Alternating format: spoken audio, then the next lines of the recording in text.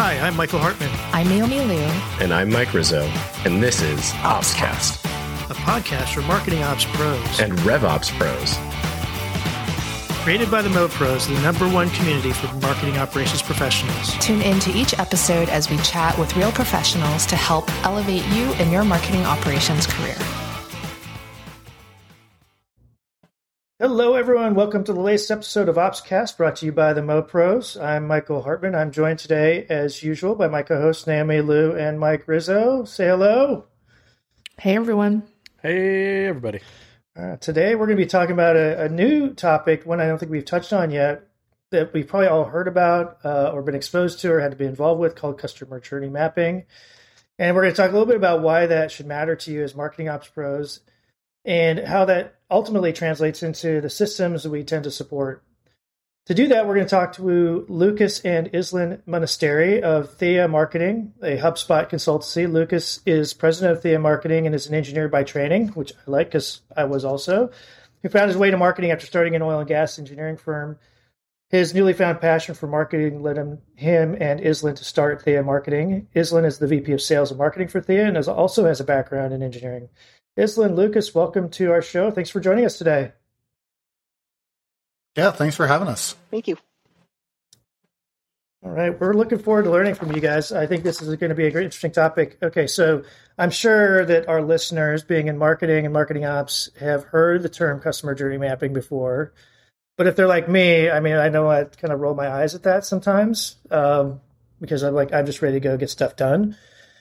That said, let's start, I know there's probably some important pieces to it, but why don't we start with a working definition of what customer journey mapping is from your perspective, especially since you probably service multiple clients in different industries. Yeah, definitely. So for us, customer journey mapping is the process of understanding how your customers first gain awareness of your brand and understand that you exist, and going through all of the different steps and touch points that they need to have to becoming an actual paying client with you. And then beyond that, how do you keep them coming back over and over again? Because the most expensive thing we do in marketing is a customer acquisition. Retention should be kind of a given, and it's one of the cheapest things that we do, but it's often missed.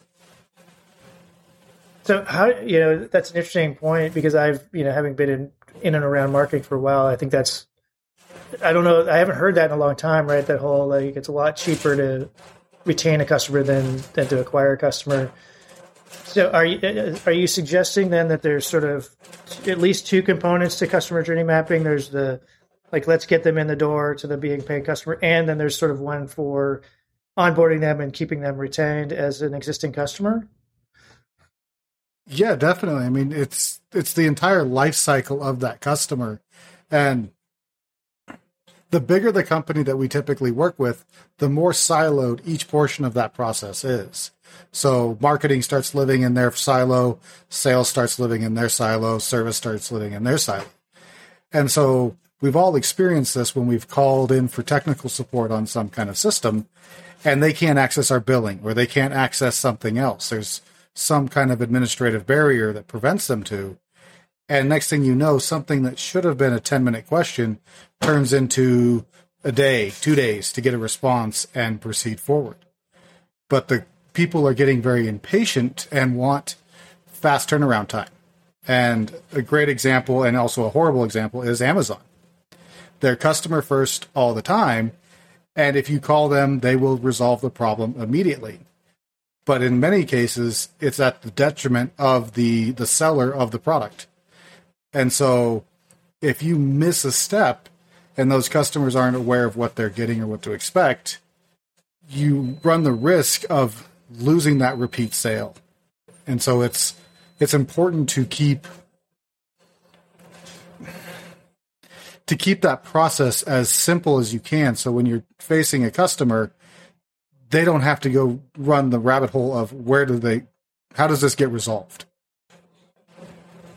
Yeah, it's so true. I mean, I think Amazon's a really interesting experience because I've done that multiple times. I actually have a weird story where I started getting stuff shipped to my house to some person's name that didn't exist there. And I tried to call Amazon to say, hey, this got shipped to the wrong place. And they're like, just keep it. I was like, okay, what am I going to do with this random stuff? just keep the random pair of socks that are for a dog, and you don't need. Yeah, it was a safety vest, and all kinds of weird stuff. So anyway, I have a question though for you, Lucas and Islin. This came up recently in an organization that I was working with. How long does it take to define your customer journey map? Like if you were building one from nothing, how long would you say on average it should take an organization to I'll take map out a customer journey? It. I'd say that's a fairly loaded question. Okay. For say a 5 to 10 person organization, it could take say 2 weeks, maybe a month.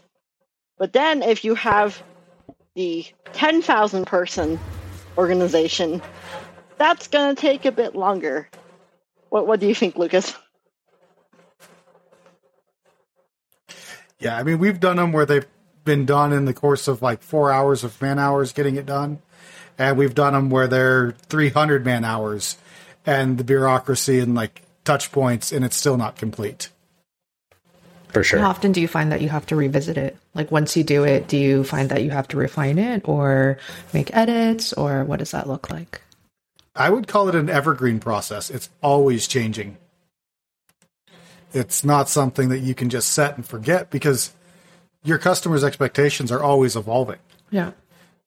Yeah, that's fair. Is it something that you think is continually being monitored on an active basis, or is it, and I'm asking this for selfish reasons because it's something that, we're going through right now. Is it something that, you revisit quarterly, or what do you think that looks like, the cadence? So I have one customer that we kind of revisit it annually just based on his average sales cycle and retention. And then we have a couple customers where we're revisiting it every month.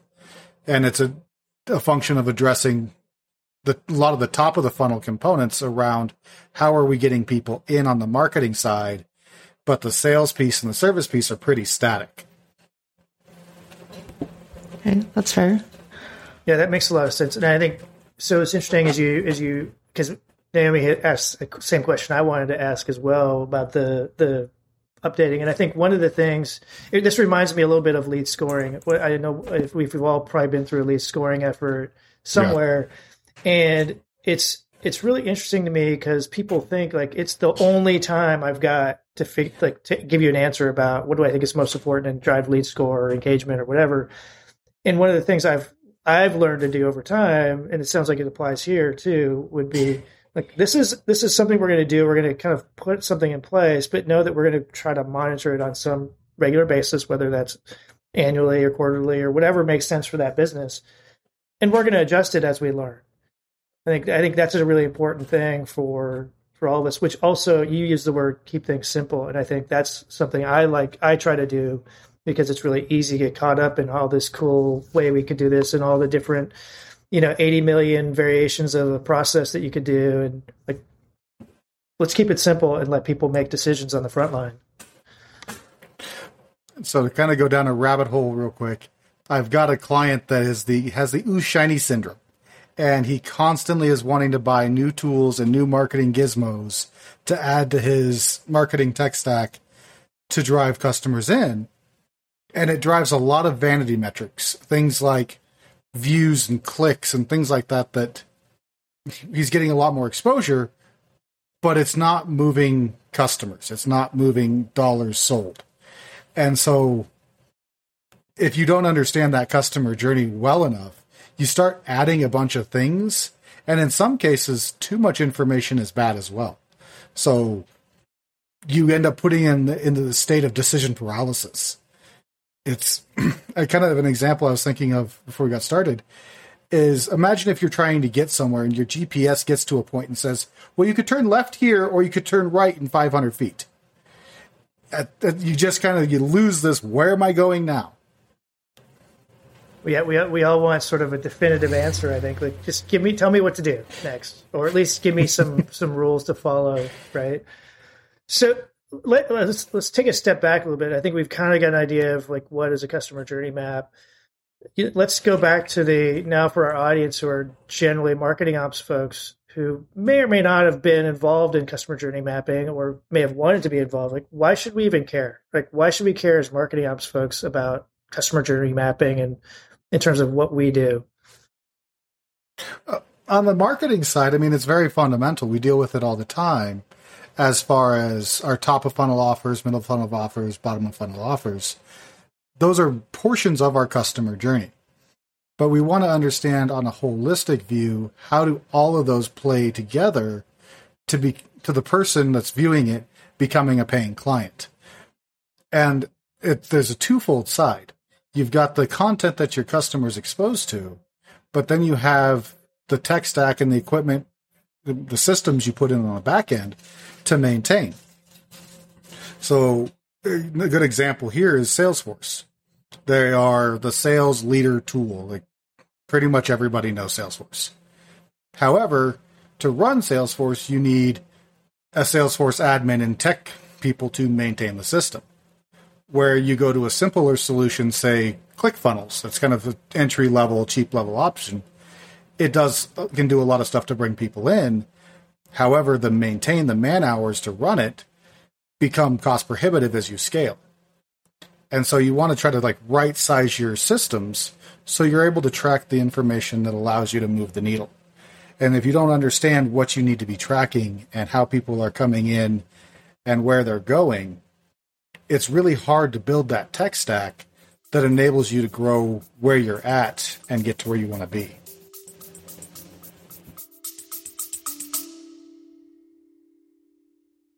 Hey everyone, it's Mike Rizzo here, and I'm interrupting your episode to bring you a brief message about, you might have guessed it, Mopsapalooza 2024, our second annual conference held in the vibrant city of Anaheim, California.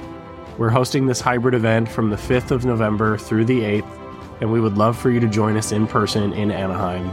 But if you can't, please join us via live stream, courtesy of our sponsor, Excel Events. We're excited to offer an opportunity for professionals just like you to connect, learn, and grow among the best in the industry.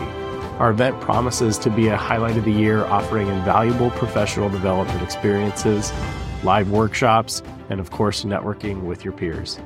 Don't miss out on this incredible gathering right next to Disneyland in Southern California. Tickets are going fast. We will cap registration at 700 attendees. Secure your pass by visiting marketingops.com today, and we're looking forward to welcoming you to what is guaranteed to be an unforgettable event. It might just be the best event you've ever attended. But don't take my word for it. You can ask the community at any time. We'll see you there.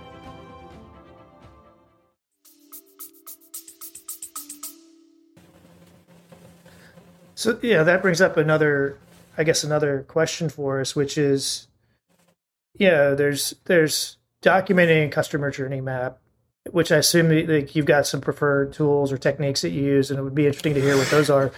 But then there's, how does that translate into your processes and systems across the different functional areas? So yeah, I guess I'm going to ask sort of two parts here, right? One, and maybe you can both give your perspective about how do you approach, documenting them? Are there any tools you recommend or things like that, or methodologies? And then what do you see? You mentioned, Lucas, kind of right sizing the technology. So are there, do you have, I know you guys do a lot of HubSpot stuff. Is there a way that you approach it from a HubSpot standpoint versus other platforms? Yeah, go ahead and let Islan take a stab at the first half of that. Okay. I would say, as far as right sizing the system, I was just recently talking with a CRM provider today on there's some people who don't fit HubSpot Starter, but they also don't fit HubSpot Professional Suite either. They're in between, and they're a service business. And so they were like, this is where our solution fits in, which is Thrive. But I think as far as the customer journey mapping solution, we like using Lucidchart to completely map out the entire customer journey like we did one for a nonprofit recently, and it was like 100 steps, I think, to just get from someone coming in and then filling out a form, and then it was like it and then they had to notify other people, and it was quite a bit of a, obviously a journey to get there, but definitely recommend using Lucidchart. Yeah, I've been. It's so interesting. Are you building customer journeys based on like channels, or are you trying to, like, with each of your clients, do you start with where do you market first and then start building a journey? Like, are you looking at, when you say touches, okay, when you say touches or clicks or interactions, like 100 steps to get to somewhere, are you saying, cool, when someone comes in from PPC, they clicked an ad, they hit this page, they filled out this form, they clicked this button, then they did this, and that's just one channel? Or are you building journey maps that are like thinking more kind of broadly than that? Like, where does it kind of start? It's a mix usually? of both. So we always work from the end and go backwards. So we're always taking and identifying what is the conversion action we want to take, or the goal, and going backwards. And so the one Islin's speaking of is specifically the journey map is over 100 steps for once someone fills out a specific form, through them becoming a customer, fulfilling their order. And this is where like your tech stack becomes important, is it addresses, how do we notify staff and employees that need to get something done? How do we notify vendors of we need to have this piece in place? And so it's the process of making sure we have all of the things that need to happen from beginning to end documented and ordered. And then it goes back beyond that in many cases of to fill out that form, there might be 4 different channels that lead to that one form. Got it. And so each one of those channels is going to have different touch points and different processes. And at some point they're going to come together, but it's kind of, think of more like a fork in the road. We've just got lots of forks that start to spread the closer we get towards the awareness phase of like, I have a problem. That's where it's very, very, very tall as far as like the different options to enter. Right. So as you move further away from the goal up to the top of the funnel, there's a lot more branches that are kind of funneling down in, and you're trying to map out all of that through your customer journey. That makes sense. Cool. And I mean, you don't even have to use Lucid. I mean, you could use any type of charting, drawing tool. I mean, sometimes we just start on a whiteboard and here's about a dozen different ideas and lines. And sure. I'm partial to pieces of paper. Recently, yeah, I'm partial to paper too. I recently learned about Wardley mapping too. Have you heard of Wardley mapping? I haven't. Yeah, I personally had not heard of it up until just a couple of days ago, and it actually came from our episode with Juan that we just did like last week. He happened to mention it during our call, and I went and looked it up. It's fascinating, but it takes someone through. It's all focused on the customer. I'm going to do a terrible job of explaining this because I watched it, earlier today, and it's a 3-minute video, but it's all about the customer. And then along the bottom line, it's taking this customer's kind of discovery process from like Genesis all the way through to kind of like, how are they finding you, to how are they going to continue to interact with you like throughout the rest of their interactions. And it's like kind of an impressively complex like way to map out a customer journey, but I don't know, it might be something worth looking into. It feels like a Lucidchart, but well, and Lucid, I like Lucid just because there's no boundaries, so I can pretty much put what I need to down. And we've tried a few of those tools in the past that they're really good at addressing 80%, but that last 20%. It's like, I wish it could do this. It's like every other tool in my tech stack. Exactly. And so like, I'd say Lucid gets to 90%, but it's not, so it's the closest, but it's not like what I would love to have. Gotcha. Cool. All I know is that this is a lot better than trying to share Visio documents across an organization, right? So things like Lucidchart. Yeah, we did something with my organization where we use Miro, right? These online sort of collaboration, whiteboard kind of solutions are great. I think it helps a lot for those kinds of things. So, not advocating anything in particular, but I think that space is a pretty interesting one. It's been a good time for it. So I thought of something that just sort of popped into my head as we were talking about this that I think has a place in this, and it may be part of why I told you I kind of roll my eyes a little bit too. And so another kind of thing I hear about are personas. Everybody wants to do their personas. We got to document our personas. Then So I'd love to hear your perspective, right? How do you differentiate between personas, journey mapping? Are they sort of two sides of the same coin? Are they different things? Are they related? Are they completely different? I'm just curious what your thoughts are on that. And I have a question on personas that I'm going to piggyback off of after you guys respond. All right, I hit a chord. All right. So, yeah, personas is an interesting beast because sometimes, like, multiple personas can go down one journey as long as they have kind of the same consideration and trust steps. But you end up with certain people, personas that it comes down to, like, doing one-to-one conversion. So, like, this is one of the reasons we like HubSpot as a platform is we can do dynamic content insertion on landing pages and web pages. So if someone's a certain persona, the messaging changes very subtly to address like their concerns specifically. But the challenge comes in is A/B testing and KPIs and reporting. So you may have 5 or 6 personas for your business, and so the website copy changes ever so slightly, but you got to be very careful because, I mean, you have an A/B test and then you have 2 personas. You now have 8 variations of that same page. And so it very quickly cascades into something that becomes unmanageable.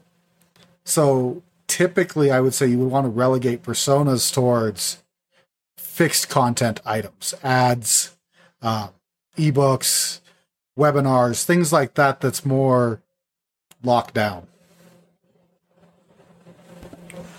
My question is, how do you handle personas where somebody can have, I guess, multiple personalities, right? So you have a business where the main guy, are you the talking CEO, about me? no, yeah, always.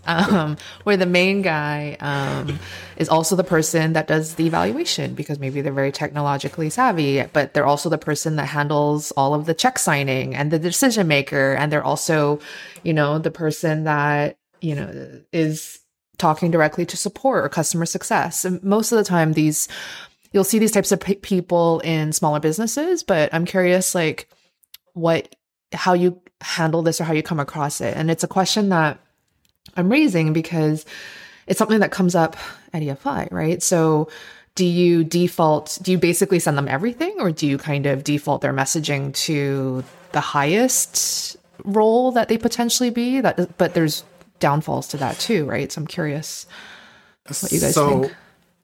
For us, we would say you have Jeff CEO, and then you have Bob Owens, the owner of a company. And they're very different personas because the person who runs it or the decision maker or the check signer in a enterprise or mid-market deal has to deal with bureaucracy and the decision points are very, very different along that consideration phase than a small business owner. Their decision point might be going and talking to their wife or their brother, not necessarily going and talking to a key stakeholder. Mm-hmm. Or the owner going to talk to their husband, right? Yeah, it could go either way. Sorry, I'm a guy, so I think that way. I know. I'm just. Ooh, well, shit, I'm a guy. It could be my husband as well in this day and age. Absolutely. So I think, Naomi, I think what you're getting at, because I've seen this too, having worked at larger companies, I see 2 things that I see that get mixed a little bit. One is mixing personas, like a person and their particular role, and an account categorization or at a target company, like more at the company level, right? So there's a little bit of a mix there. But I think what you were specifically talking about is somebody at a company at a given point in time or given interaction, it may be acting under persona A, like I'm an influencer, and then another point they may be acting as a decision maker. And maybe it's on the same transaction or the same deal, but it may be on something like two different projects, and they have different roles. Are you kind of talking about that? So how do you address that kind of in real time almost? Yeah. Yeah, I mean, if they're on, let's say they're an enterprise company you're going after, and Project A, this person's the decision maker, and Project B, they're the stakeholder. You got to be careful because you don't want to overwhelm people with content. And I'd say that's a tricky one to manage, and it's really going to have to come down to case by case because it would depend upon what are they trying to buy or what are their pain points that you're addressing. Maybe small business is a persona in and of itself, right? Where you have those types of like people that can cross multiple roles, and they not only hold the decision, but they are the ones that are also the people that you would negotiate contracts with. Maybe that's a persona in and of itself, right? And once they kind of move out of that, then you kind of bucket them in. Maybe there's two different types of customer journey mapping or nurtures or things like that. That could be a possibility. Well, and so, if you're serving multiple like market tiers, we do break down the customer journeys for a small business market tier versus a mid-market or an enterprise. So, because the people, the decision makers in that process is very different, you would end up with multiple different processes they could go through to get to the end. Small business is always, I'm going to call it a rodeo because you never know what you're going to get or go. Mm-hmm. We're fairly small, and there's things where I make a decision and pull the trigger in 48 hours I have this pain point. And there's other things where I'm 6 months, I know I have this pain point, but I don't have the bandwidth to address it. And so the journeys are very erratic for small business because you're not just dealing with a pain point, you're dealing with budget, overhead, like what they can handle, like bandwidth wise, where enterprises typically have more buffer to manage taking these things on. But your sales cycle for an enterprise is always going to be 3 months plus.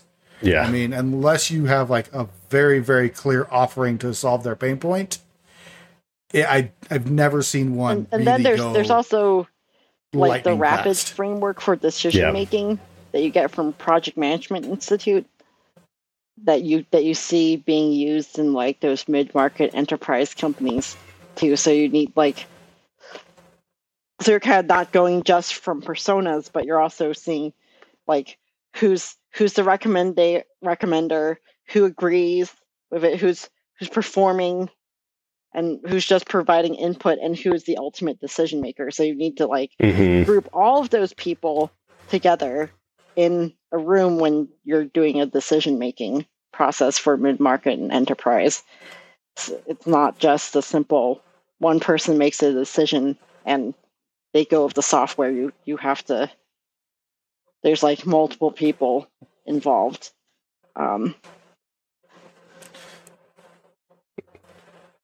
Yeah. Without a doubt. I'm wondering like how, I mean, obviously Naomi, Michael, and I all have questions about this, and we're all marketing ops people. And I'm just like wondering how much of our listener base and audience are dealing with, this is where I wish our show was still live so we could get the people interacting with this at this very moment. Right? Absolutely. But at the very least, like just tying it back to, like when you're doing customer journey mapping, the two of you, is the end, like the output of this, as you think about it for an ops person, is it to create visibility across the organization? Is there any type of output that shows up that, like, as a marketing ops person, the reason why you'd be sitting in the room during this discovery process is, well, we talked about it earlier. It's a little bit about finding the right tools to pull through the right, the right data and touch the customer with not overdoing it, right? Not don't purchase too much tech. But is there something else that's kind of the output of the customer journey map that says, as a marketing ops person, I need to be aware of all of these things because I now need to service my internal organization when they come to me with a request. I need to be able to push back and say, hey, this doesn't fit or is it anything like that? Like, have you encountered any of that? So we definitely, when we do this, it's a pretty considerable output for the most part. And it has, what is the technologies you're using? Where are we handing data over between systems? How are we handing that data over? Which systems are the master record for certain data types? Who's responsible for what happens? So it ultimately becomes a business process document on top of just a customer journey. But I'm not sure if any of you guys are familiar with a company called Circuit City. They went out of business about a decade or so ago. Oh, yeah. Yep. Because they felt they never took care of their customer. And so they had this mentality of they have to use us. And we're in this day and age where information is so prevalent and available, our customers don't need us anymore. They don't have to work with us. So you have to lead with what makes sense for the customer. Mm-hmm. And so that's why we start with the customer journey. And we make sure that business process, systems, technology, messaging, marketing, all of those things are layered and structured in such a way that the customer has an outstanding experience. Right. That makes sense. We offer the Marketing Ops Playbook template on the website, right? And we gave about 100 copies of those away today in a campaign, which was awesome. So it sounds like you're actually doing it, like your customer journey mapping exercise is taking everything from the customer's perspective, the touch points, getting down into what technology enables all of these different touch points and the delivery mechanisms. Then you're identifying the master data model and you're actually doing like a data dictionary exercise. And then you're like eventually getting to a place where it's all documented, which sounds like my marketing operations playbook really needs to be overhauled. And I should probably just consult with you guys because I'm not doing enough to provide a great, role model for the listeners. But it sounds like this is a really robust thing, right? Like you're going from customer down into data dictionary, which is pretty impressive. Well, and so a little bit about me that we kind of didn't hit on. My background, I started off in oil and gas at a Fortune 5 company. And the challenge there was process. And the processes were so poor that people were, I wouldn't say embezzling money, but they were spending the company's money for personal things that no one had line of sight to, and no one cared. But it was costing billions of dollars a year. And I very quickly became aware of databases and structure and information and all of these things. And I was able to take my job and reduce it to an Excel spreadsheet in a few months because of the consistency in the data set we had. And so as long as we're willing to take the information that we have the ability to learn and adapt and change. And marketing is very rich with data and information around our customers. And so the more we can use that to give them the better experience, the better we're going to perform as a business, the happier our clients are going to be for working with us, and then the happier the customers are going to be working with our clients. Yeah, I think the point everyone should take away from this, right? To do this right, it's not just we're going to get in a room for 2 hours. We're going to do whatever. We're going to do Visio. We're going to do Lucidchart. And then we're just done, right? See you next year. Right? There's a lot more that goes into it to actually get the most out of it. And what's interesting to me is this.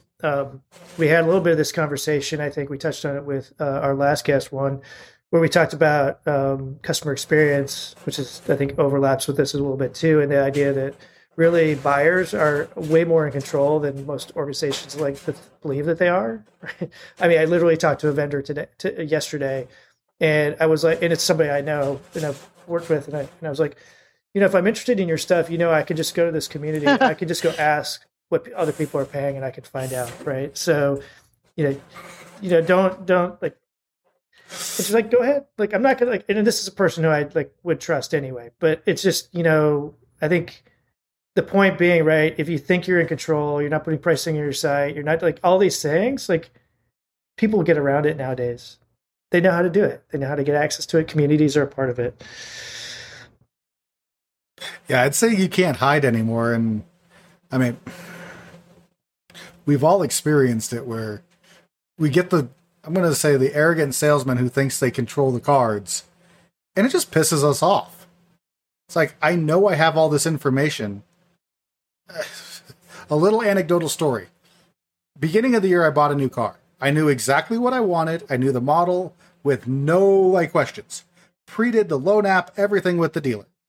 I show up. It still took me 7 hours to leave the dealership with my new car. Oh, heck no. I would have walked my ass out of there. There's cursing on this episode. We need to put a disclaimer.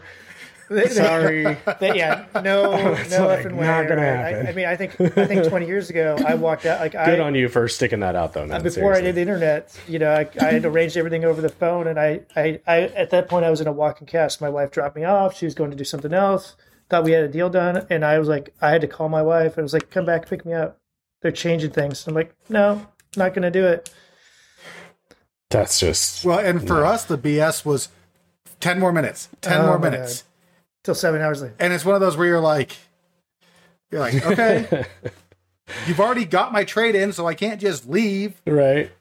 So you're kind of like hamstrung, and it's just like... That's not right. So moral, for all of our software users out there, the moral of the story is don't let them know that you've already forfeited your subscription to your marketing automation platform. When you're buying your next one, right? Oh, my subscription just ended 2 days ago. Oh, so you need one right now. Well... Well, and all right, I don't want to take a name stab, but there's a few marketing or sales enablement, marketing enablement platforms out there that they do still take that approach. They give you the intro version for free or low cost, and if you want to get your information out of it, it costs you an arm and a leg. Oh my God, that would be horrible. And so, I mean, that's even part of the tech stack selection, is making sure you pick something that, if you know you're going to outgrow, you understand what does it take to get out of it. Another interesting thing is that, like, in a lot of the sales training I've taken, it's like they tell you to always control the conversation, right? But like nowadays, buyers and everyone have so much data in their hands and everything already, from like G2, from Amazon, from Google reviews, right? They already know what they're getting. By the time they're on a call with you, they're like, I just want to see if you're a good human. Do I want to buy from you? Like, yeah. I just want to know if I like you. I mean, that's why we do the no bullshit demos on the website, the mopros.com. We talk to these providers to really just cut through the noise, because nobody likes talking to sales. Like, we want to answer the questions that we care about, and we just want to get to the bottom of it. And then I want to make a decision on if I really want to go, take the next step. I was on with someone earlier today who's looking to kind of do a little bit more in the North American market. And my first piece of advice, they were like, you've got this audience of marketing operations professionals. What do you think? And I was like, well, I'm looking at your site, and I will tell you that you need to put pricing on it. Like, nobody in this role, if this is a persona you want to sell to, like, I would venture to say that almost no one is okay with pricing not being on the page. Like, you need to have pricing on the page. And it's crazy to me. So just to kind of like echo the idea of like, information is needed, it's necessary, it's normally out there. And when you hold it back or you try to control too much of the conversation, right, Islin, it just turns into a bad experience. And then the idea, like, your customer journey is totally broken, right? Like, they're not going to want to convert. No doubt. No doubt. So let me bring us back. Let's get out of bashing vendors now and salespeople for a little bit, and let's that's half the fun. I know it's kind of fun sometimes. So one of the things we touched on, and I want to make sure we address this before because Naomi, I think, asked the question about like how often do you review? I think a related question I have for folks. So clearly, right, there's a lot of investment in time, effort, blood, sweat, tears to, if you do it right, to get this customer journey mapping figured out, get it into your systems. Once you have that, if you have any chance of monitoring it, you need to know what you're measuring, what metrics you should be watching. How do you review it? Do you have any suggestions on how you approach the measurement? Any key metrics you like to use when you're evaluating? Did we get the mapping right? Yeah. So I mean, dashboards. I mean, we'll say business intelligence or business analytics, like buzzword from 10, 15 years ago that was everywhere, it still holds true. You've got to understand which metrics are actually moving your business along. So if that's sales or new customers or MRR or whatever those numbers are that move your business forward and allow you to do what you want to do, those are the numbers you need to be tracking on your dashboards. And then you want to track the numbers that lead to that conversion. So if you've got a direct correlation that for every 1,000 clicks I get, I'm going to get one subscriber, and for every every 100 subscribers, I'm going to get one customer, then those clicks matter. But if you're just looking at views on an ad, oh, hey, it showed up 100,000 times this month, that's such a dynamically changing number that it may not mean anything to if you're being successful because it's in front of the right people. And so it's a good number to have on your dashboard because you could look at that conversion rate and say, okay, this is lower than I expected. And so that's where like scientific method here. And I hate to be nerdy, but what is your hypothesis? How are you going to test against it? And what things need to happen for you to reevaluate or consider success? We celebrate nerdiness here on this Opscast. This is a nerd safe place. So. Yeah. Like nerdiness accepted. I spoke to somebody who said that she teaches people what a p-value is because she's like a PhD like cancer researcher like this. I was like, I'm gonna just stay on the phone with you for the next hour. Nerdiness accepted. So I could give my like really bad joke of y or e to the x. The integral walks up to e to the x at the party and says, "Why don't you integrate yourself?" Oh goodness. Why? Nothing will change. Sorry. Mike, where's the jokes. Where's the sound effect? Come on. Oh, yeah. We have the media. Let's do that next time. Yeah. No, I mean, so it's all about like having a process. And so if you know what's going to move the needle, I mean, we'll go down a little bit of a rabbit hole. How do you determine how much you should spend on a CPC ad? But do you just pick a number that feels good? Whatever we spent last time, probably. My thing is whatever the like lower number than what Google tells me I should be spending. So I go a step further. I look at how much money did my client make that month for revenue? Okay, how many views, how many clicks? And I'm doing math all the way back up to determine, okay, here's my maximum CPC value. If I'm spending more than $2.50 a click, he's losing money with his conversion rate. Now, if I can go anywhere under that and I'm safe, but that's my threshold is what can I still make a profit margin under? Sure. Yeah, that makes sense. Backing into numbers is a good idea for sure. And so it's the same thing with building your dashboards. What numbers are moving your business? And I mean, for me, it's sales calls. The more sales calls I can get on, the better I'm doing. But I want to make sure I have a good close rate. Mm-hmm. Yeah. No, I think of what you describe. I think of like all the micro conversions along that journey, right? And so if you could start to impact all of them positively, right, you get a multiplier effect. Wow. Okay, so we went deep and wide on this one. This has been a really fun conversation, and we even got some cursing from Mike Rizzo. So thank you, Mike. Appreciate that. bringing the adult language with us. We got some cursing from you too, Michael. Oh, me?